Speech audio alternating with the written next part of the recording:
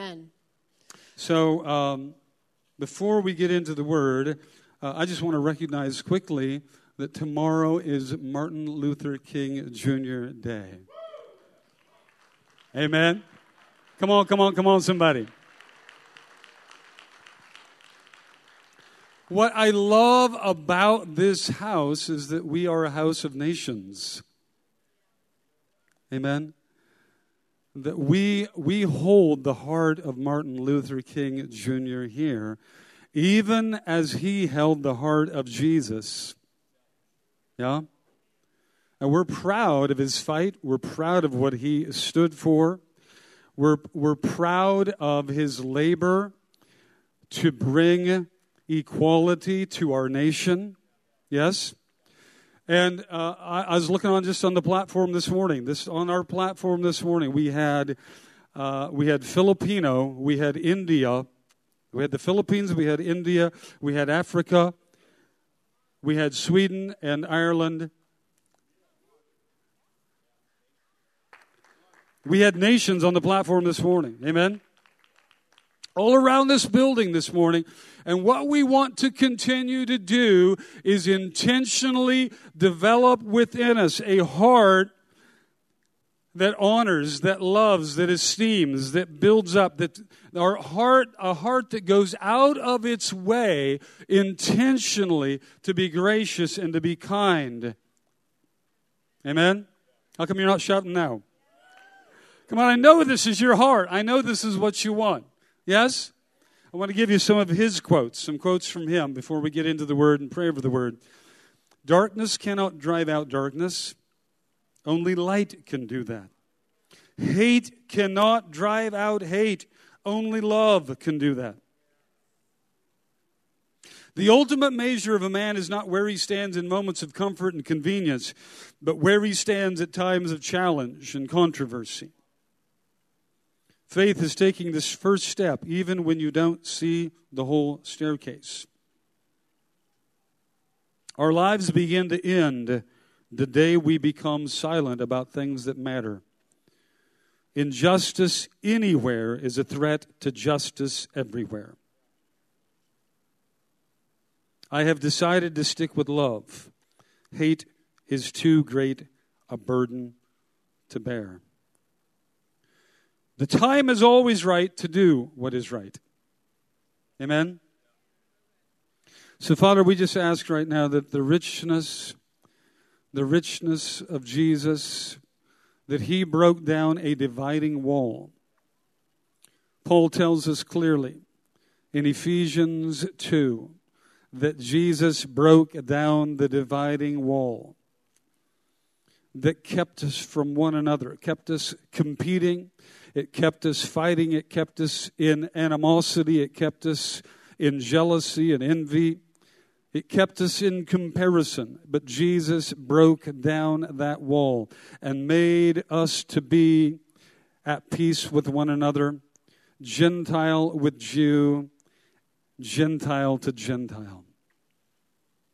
And we welcome the peace that comes from Jesus. We welcome the wisdom from above that is peaceable, that is merciful, that is gentle, that is willing to yield, that is sown in peace by those who make peace. And we welcome the diversity that you've sown into humanity in this house, in this family, and with these people. We say, do it more here. Do it in a greater way here. Do it purposefully and intentionally through us, Jesus. And everybody said, Amen. Give the Lord a hand this morning.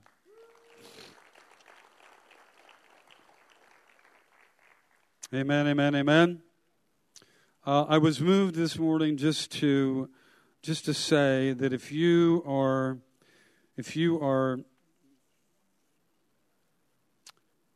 distant from the Lord in any way,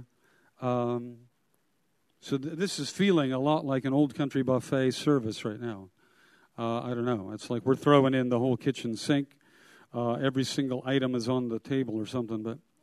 But I did feel this morning, that if you're distant from the Lord in any way or just unsure of your relationship with Him, before we even get into the Word, I want to just pray and invite you to just pray a quiet prayer, not a silent prayer, but a quiet prayer. And just invite the Holy Spirit to make good the salvation that is yours through God, and apply that to you this morning. Amen? Romans 8 through 10 of chapter 10 says that the word of faith, this word of faith that we preach, that it's near us, it's in our mouth and in our heart. In other words, we process it out of our own sovereignty by agreeing in our heart and then bringing that agreement through our own lips. Verse 9 says, if you confess with your mouth Jesus as Lord of your life, as the Supreme One, if you believe in your heart that God raised him from the dead, he raised him from the dead on your behalf, that he would represent you before the Father, then you shall be saved or transferred out of darkness and into light. For with the heart man believes, resulting in righteousness, right standing with God, and with the mouth he confesses or agrees with what Jesus has done, and it results in salvation. Every head bowed, every eye closed, just real quickly before we preach the word this morning. If that's you, if your heart is just saying, I want to be right with God, I want to turn my heart toward him in faith, then I want to just encourage you to pray this prayer with me, after me, and with the congregation. And just turn your heart toward God. Recognize that Jesus represents you, that he is your high priest. When he went to the cross, he took the penalty of your sin in his own body. It's your only way out of guilt and shame and sin, death, hell, and the grave, is through what he's done. And if that's your desire this morning, your desire this morning is to trust in him, to welcome what he's done, to be applied to your heart, to your life, to your soul, then I want you to pray this with me together with the whole congregation. Say, Father, I welcome you today to make me a new creation, to receive me as your child by applying the work of Jesus, the sacrifice of Jesus, the saving, redeeming ministry of Jesus to my heart. I believe in my heart right now that he represents me before you and that he's worthy to be my Lord, my King, the master of my life. And I confess with my mouth, this is my sovereign desire, to know you and to serve you and to be your child. In Jesus' name, I declare this. Amen. Amen, amen, amen. Come on, give the Lord another thank offering.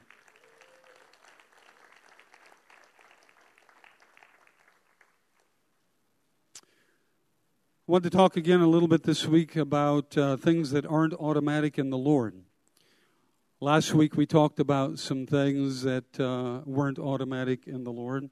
And I wanted to go there again this week. Last week we talked about how fellowship is not automatic, any more than fellowship with your spouse or with someone else who is close to you, near to you, dear to you, even though you might have a legal relationship.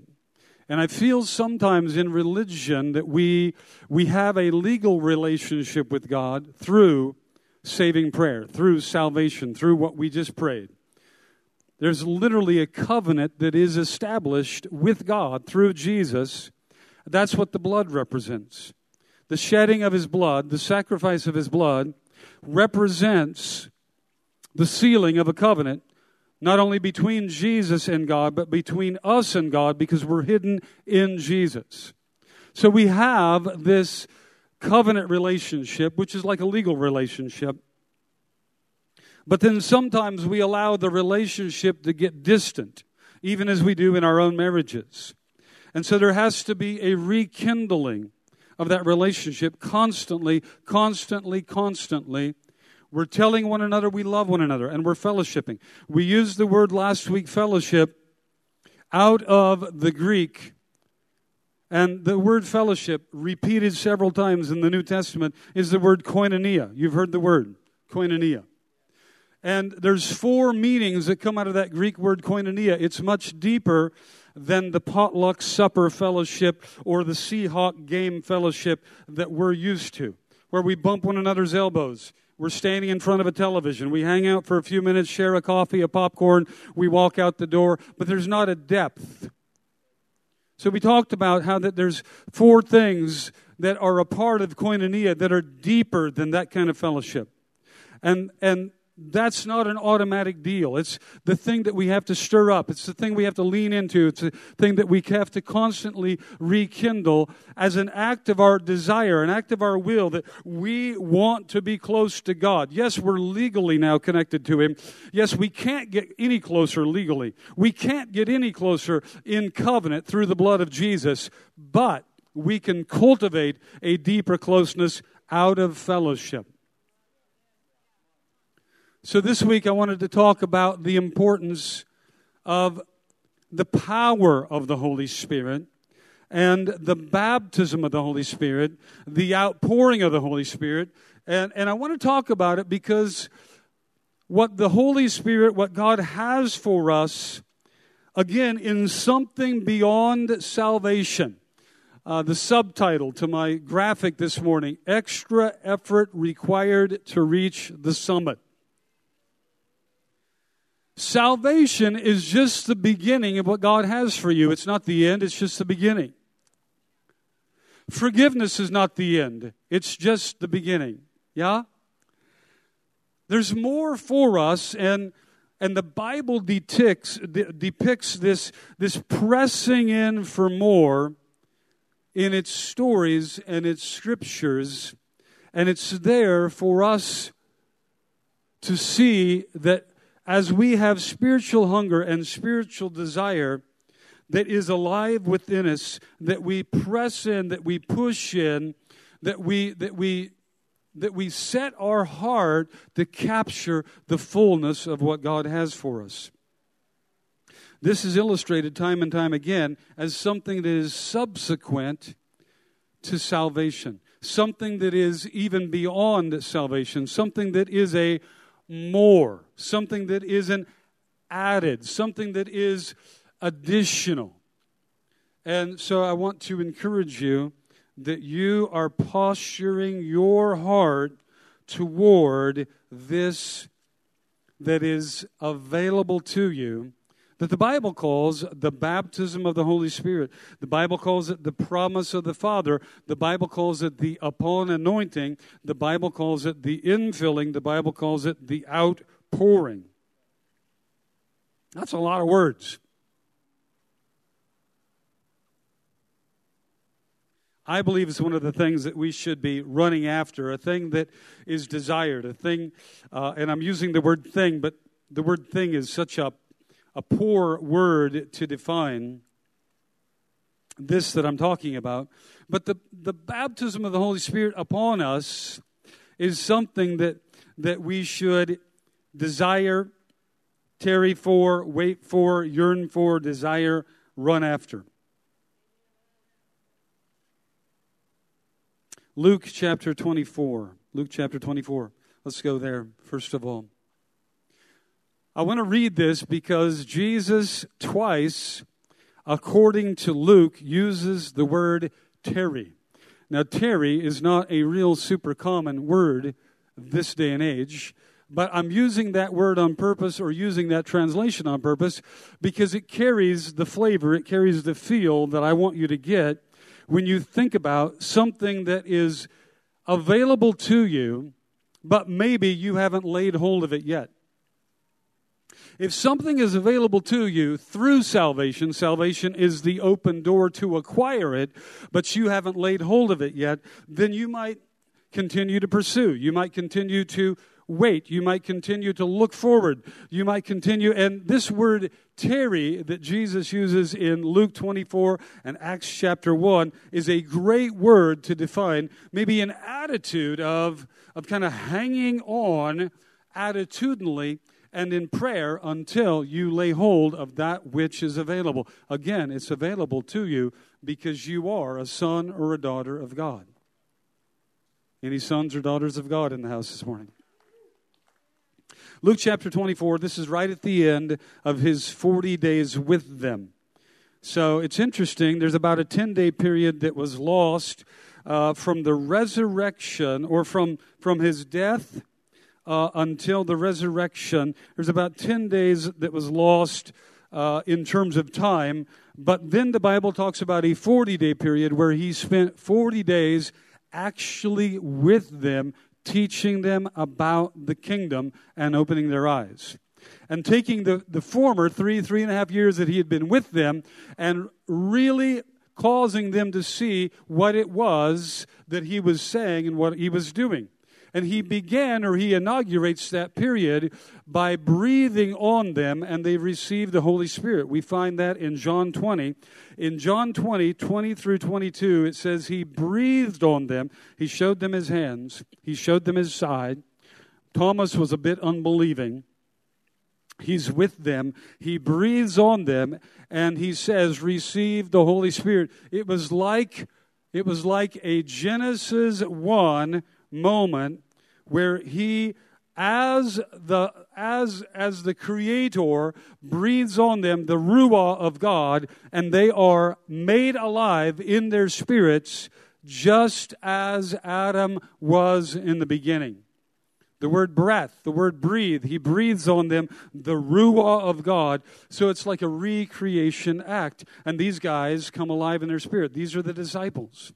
This happens, and then he spends 40 days explaining the kingdom to them, and their hearts are burning with revelation as they understand what it was all about, why he came, and what he came to do. He's explaining all this to them.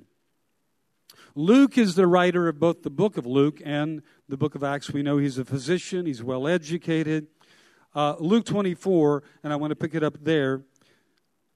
Then he said to them, this is Jesus, thus it is written, and thus it was necessary for the Christ to suffer and to rise from the dead the third day, that repentance and that remission of sins should be preached in his name to all nations, beginning at Jerusalem. And you are witnesses of these things.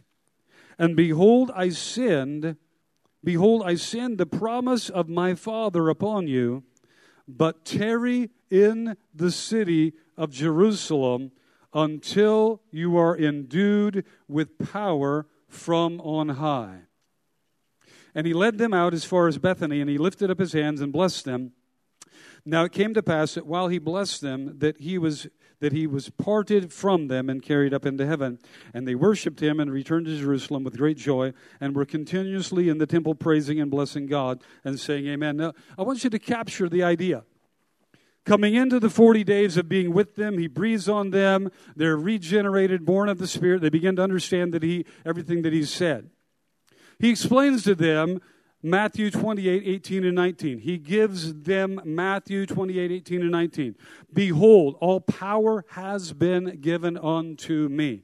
Go, therefore, and preach the gospel to every nation. So he gives them the go mandate, Matthew 28, 18 and 19.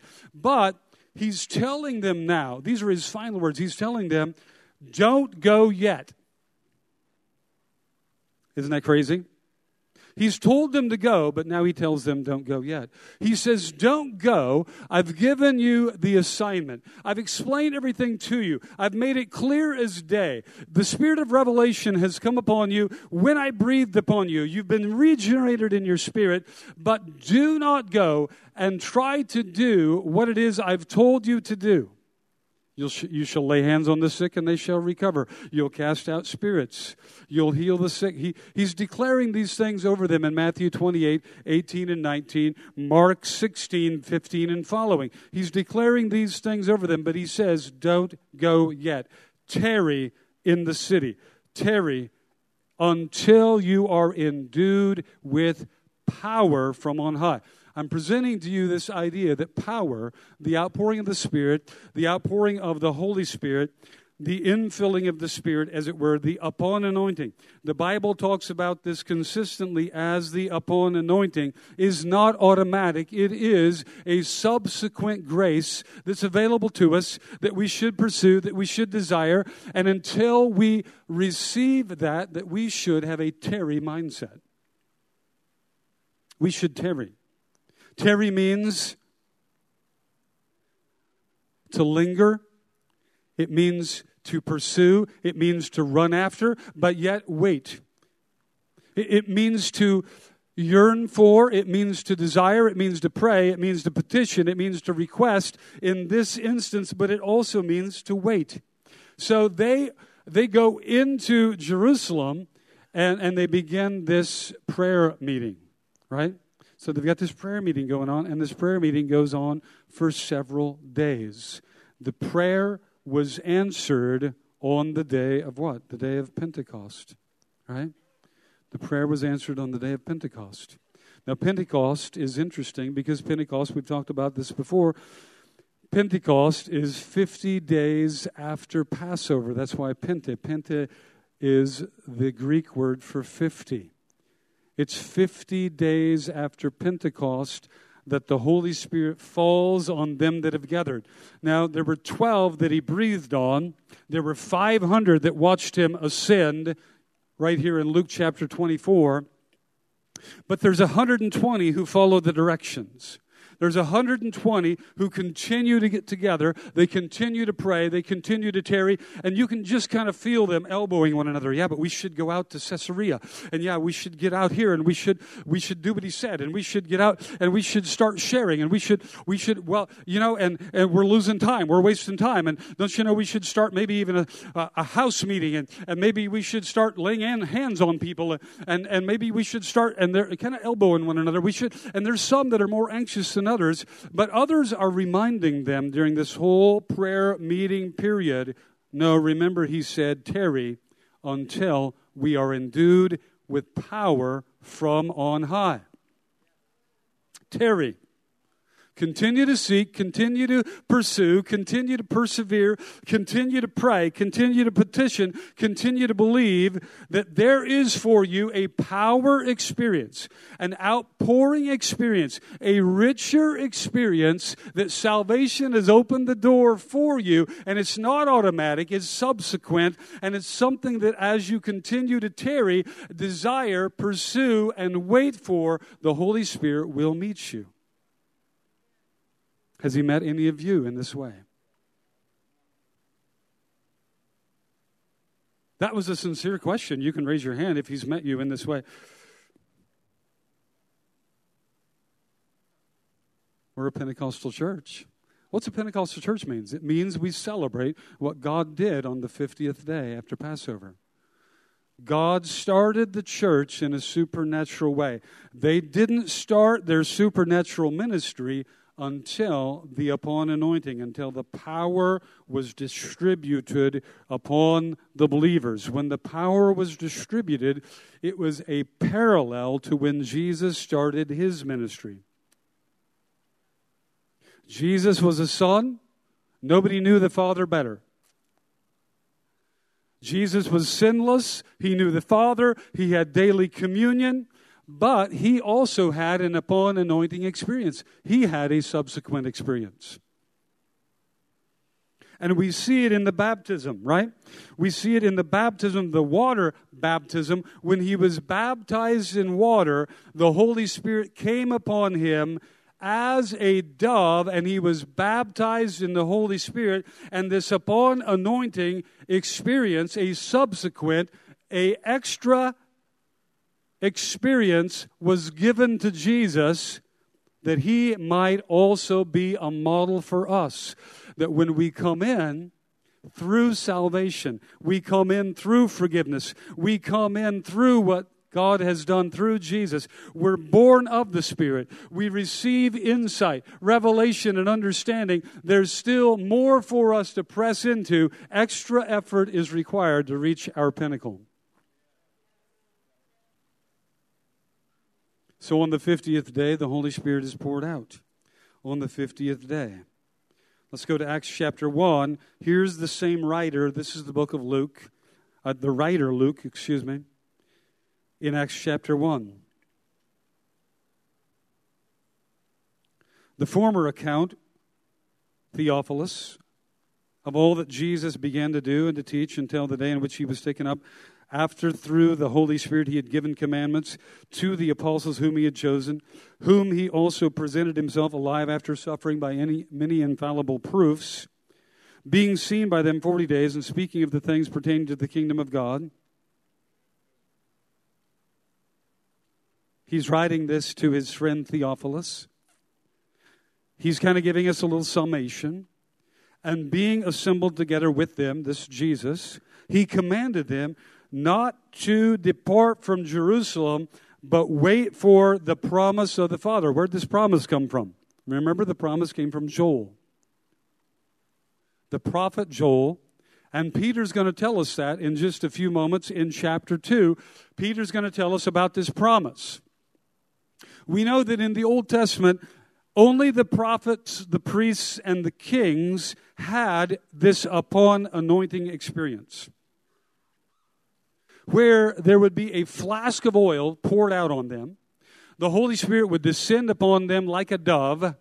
They would receive an upon anointing, and they would have supernatural grace, supernatural power, supernatural abilities given to them. Believe it or not, that's the normal life for you. God wants you to have supernatural grace, ability, and power. Coming into this walk with Jesus is not just about forgiveness. It's not just about eternal life. It's about living a life that is so graced by God that you are as the anointed one. The word Christ is not his last name. Remember, it is the anointed one. The Yeshua HaMashiach, the anointed one. The Messiah, the one who's anointed. The one who has received the outpouring of the oil. And now you are a Christian. You bear his name. You are one who is anointed of God. You've received, or God has ordained that you would receive fully the anointing of oil. This is the normal Christian life. That when you encounter a trouble, a struggle, a difficulty, that you would have this upon anointing in your life, upon you, and so you could speak to that storm and calm it. You could speak to that cancer and quench it. You could speak to that problem and dispel it. That you would have active in your life what Paul calls, what comes through the promise of the Father, the outpouring of the Spirit, that you would have active in your life the 9 supernatural manifestations, the gifts of the Spirit. This is normal for you, but extra effort's required.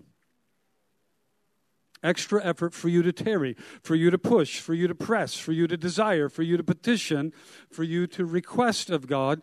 And then Jesus tells us, if you request this of the Lord, will he give you something else? Should you fear? Should you fear that he would give you a snake? Should you fear that he would give you a stone? Should you fear that you would? No, that if you request this anointing, if you desire this anointing, then you will receive this anointing.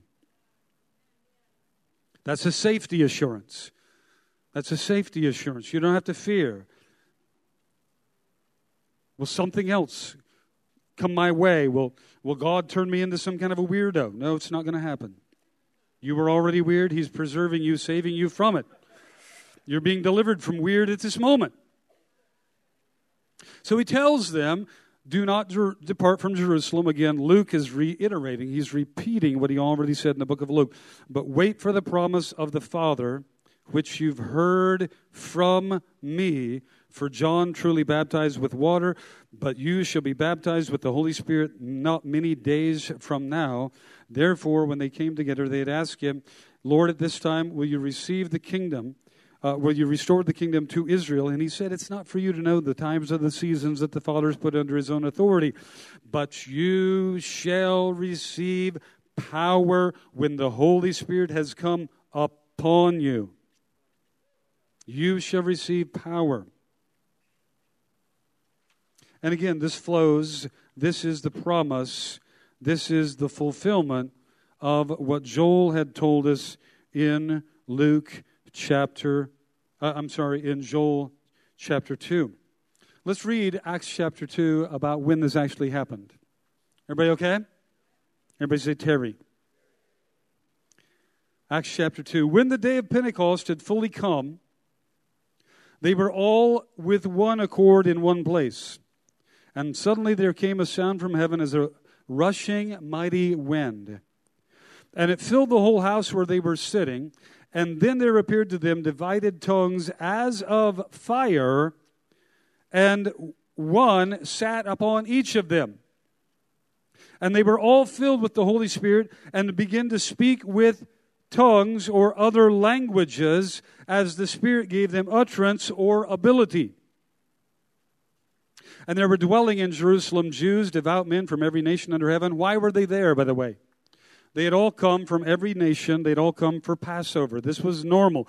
They would come for Passover. They had all come to Jerusalem. And as they came to Jerusalem for Passover, at the same moment that the lamb was being sacrificed in the temple, Jesus, the perfect lamb, was being sacrificed on Golgotha.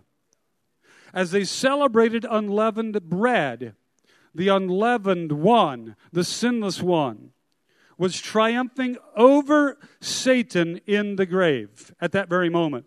As they celebrated first fruits, Jesus, the triumphant one, was coming out of the grave. This was all happening in their midst as a prophetic sign that the Messiah had come, that the picture of him in the feast was now being fulfilled, and they would linger, they would stay for 50 days after Passover for Pentecost.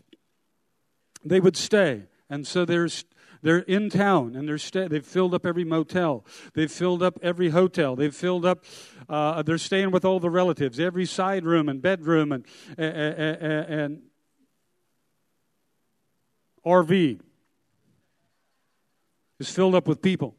And so God does this in this beautiful timing, right? And so the day of Pentecost came. And guess what the day of Pentecost was, by the way? The day of Pentecost was the celebration of the giving of the law. This goes all the way back to the Passover, that on the 50th day, the day of Pentecost, this is the day that the law was given. So they came out of Egypt. They had the Passover. They've got unleavened bread. They've got first fruits. And then 50 days after the Passover, Moses is on top of Sinai. God meets with him, the mountain shakes. God himself meets with him and gives him the law and gives him the pattern to the tabernacle. The voice of God is resounding over the mountain. There's fire and thunder. And when Moses comes down, he has to put a veil over his face because the glory of God is on him. This is a picture of that. On the 50th day, the Holy Spirit comes upon 120 believers who are praying. He comes upon them with power. He comes on them with fire. He comes on them with expressions of grace. He comes upon them with an outpouring of his Spirit in a way that's unquenchable. And when they come out, when they pour out of this room, they all appear to be drunk. Symbolic of the new wine. Remember, Jesus said the new wine can't go in the old wineskins because it will break them. It has to go into a new wineskin of a new people that are called out of God. And so the new wine is poured into these wineskins, and that's why a little new wine is good for you. There's so much powerful symbolism in this. And God, there's a distinction here. There's a clear distinction in this typology for you to see that there's more for you and God. There's more to press into. There's more that belongs to you. There's more that God wants to pour out upon your life. And if you've not experienced this, if you've not tasted of this, if you've not dabbled in this, that sounds funny. Come on, we want to be holy dabblers. We want to be those who experiment. We want to be in the laboratory of the Spirit. We want to do experiments in the Spirit. God, you said there's more for me. You said there's more for me. A little extra effort of pressing in, of pushing in, will actually release more into my life. That's what I want. Because in Ephesians 5, the Holy Spirit says through Paul, continue to be filled with the Spirit. Continue to press in. Continue to go after the new wine. Continue to be drunk, not with wine that is earthly, but be drunk with the wine that is of the Spirit, as you are a new vessel, as a fresh vessel of one who's come to God through Christ. You open up your heart, you open up your life, and you say, yes, Lord, I want more of you. Pour into me more of that which is the infilling, the outpouring of the anointing of the Holy Spirit.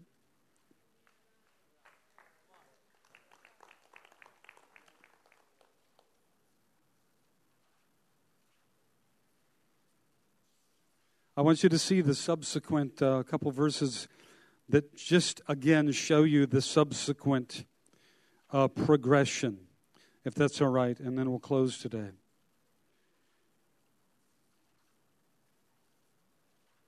This is some of my favorite stuff. I do want to encourage you that as we launched the prophetic ministry training class Monday night, I just said, hey, if some of you are hungry for the baptism of the Holy Spirit, the promise of the Father, the outpouring of the Spirit, if some of you are hungry for that, then invite you to sign up, and we'll do a gathering. We'll just have a gathering and explain some of this and lead you into this experience. So if that's you this morning, as you exit and as we close, I've got a way for you to sign up right there at the prayer kiosk. There's a big sign that says prayer. I've got a way for you to sign up. And you just say, Pastor, I want to be a part of that. I want to hear about that. I want to open up my heart to that. I want to know what it is to pursue that, to run after that. And a little extra effort's required. But you're going to reach a pinnacle you haven't reached. Is that all right? So subsequent outpourings, I want to give those to you. And I want the band to come and help us prepare to close. Acts chapter 8. Acts chapter 8, and starting at verse 14. Now when the apostles in Jerusalem heard that Samaria had received the word of the Lord, they sent them Peter and John, who came down and prayed for them that they might receive the Holy Spirit. For he had not yet fallen upon any of them. They had simply been baptized in the name of Jesus. Then they began laying their hands on them, and they were receiving the Holy Spirit. Now, there's a distinction here. You have to see this distinction. It's not that they hadn't received the Holy Spirit to quicken their spirit. It's not that they hadn't received the Holy Spirit unto salvation. It's not that they hadn't received the Holy Spirit in that they had become alive of the Spirit. That's John 3:3-5. They had not yet received in Samaria the upon anointing that comes with power, wherein the recipient receives the baptism of the Holy Spirit and the activation of the 9 supernatural gifts of the Spirit. Where all at once you can prophesy. All at once you have a word of knowledge for somebody. All at once you have a word of wisdom for somebody. All at once you've got faith for their healing, or you've got the ministry of healing working through you. All at once you discern spirits. And so you can tell, oh, wow, I think I'm dealing with this spirit right now. So they hadn't received that. So Peter and John went down, laid hands on them, prayed for them, and the Holy Spirit fell on them that they would receive this upon anointing.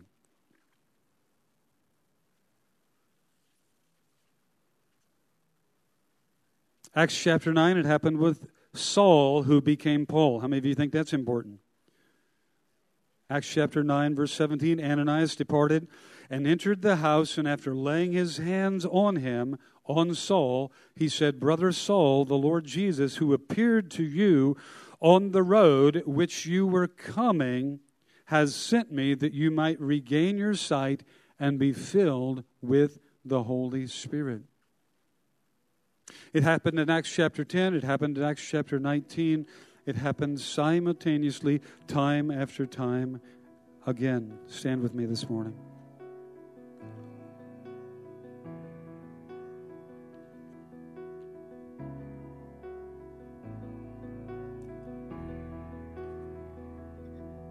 Just talking about pressing in, extra effort, pressing in.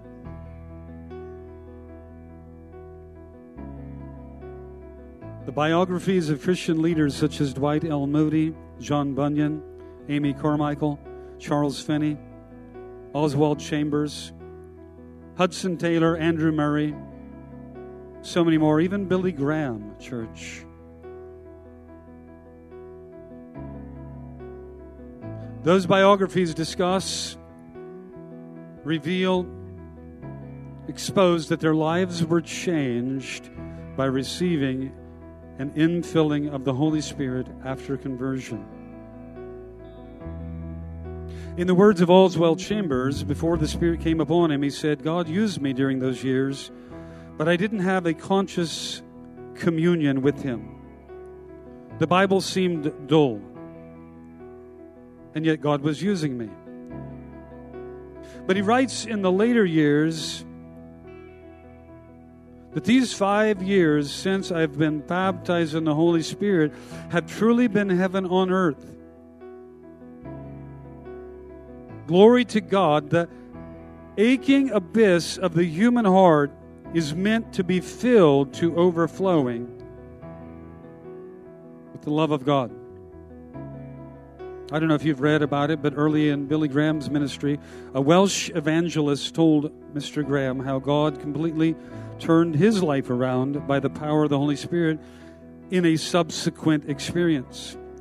And so Billy Graham realized that he needed this same power and spent 3 days in fasting and prayer, seeking this baptism of the Holy Spirit. It was that upon anointing that revolutionized his ministry. There's countless other examples. Puritans like John Owen speak of the unspeakable raptures of the mind and light beyond the light of ordinary faith after they received this work of the Spirit.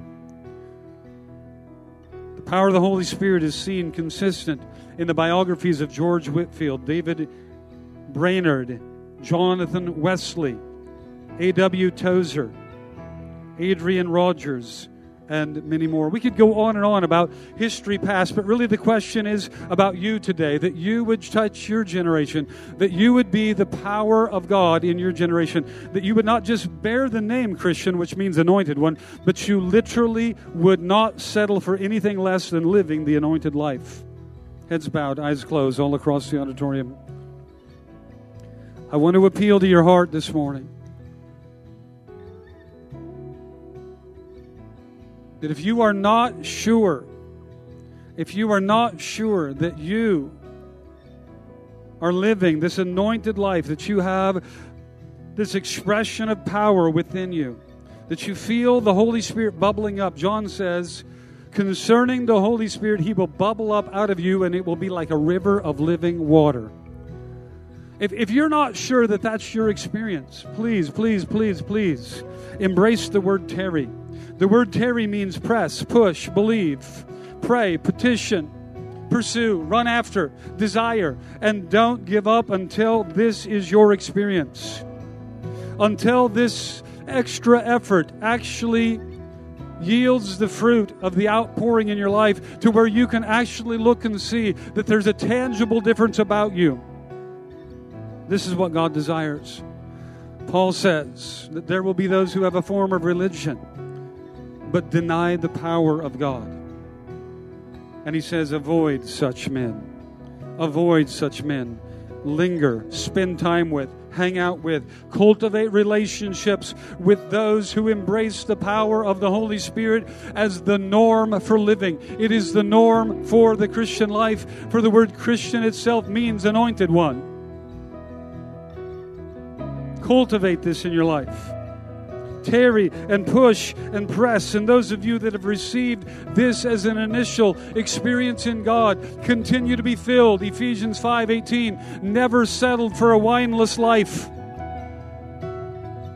The wine we desire is of the Spirit, so continue to push and press and desire. Continue to stir and activate your heart so that your heart, your life is filled, overflowing with the fullness of the Spirit. Yes? We're going to close this morning. I'm going to ask some of the prayer team to come quickly and just prepare to pray with you. If you're here giving your life back to the Lord, if you prayed that prayer with meaning right before we started the sermon, if you're here wanting more of God, I invite you to tarry. I invite you to linger. I invite you to press. I invite you. The Lord loves it. The Lord loves it when you posture your heart for more of Him. He is so excited about those who run after Him. Hebrews 11 and verse 1 declares that He is the rewarder of those who diligently pursue Him.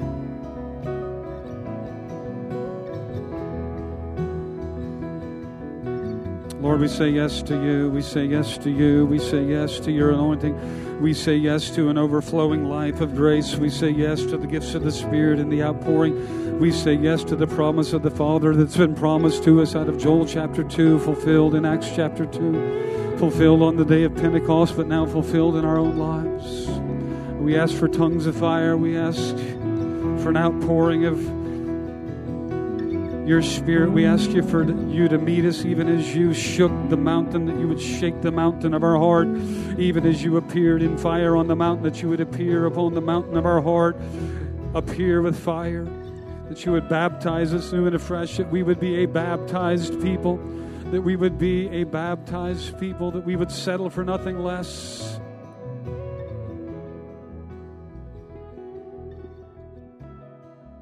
Come on, let's respond to Him as we close this morning.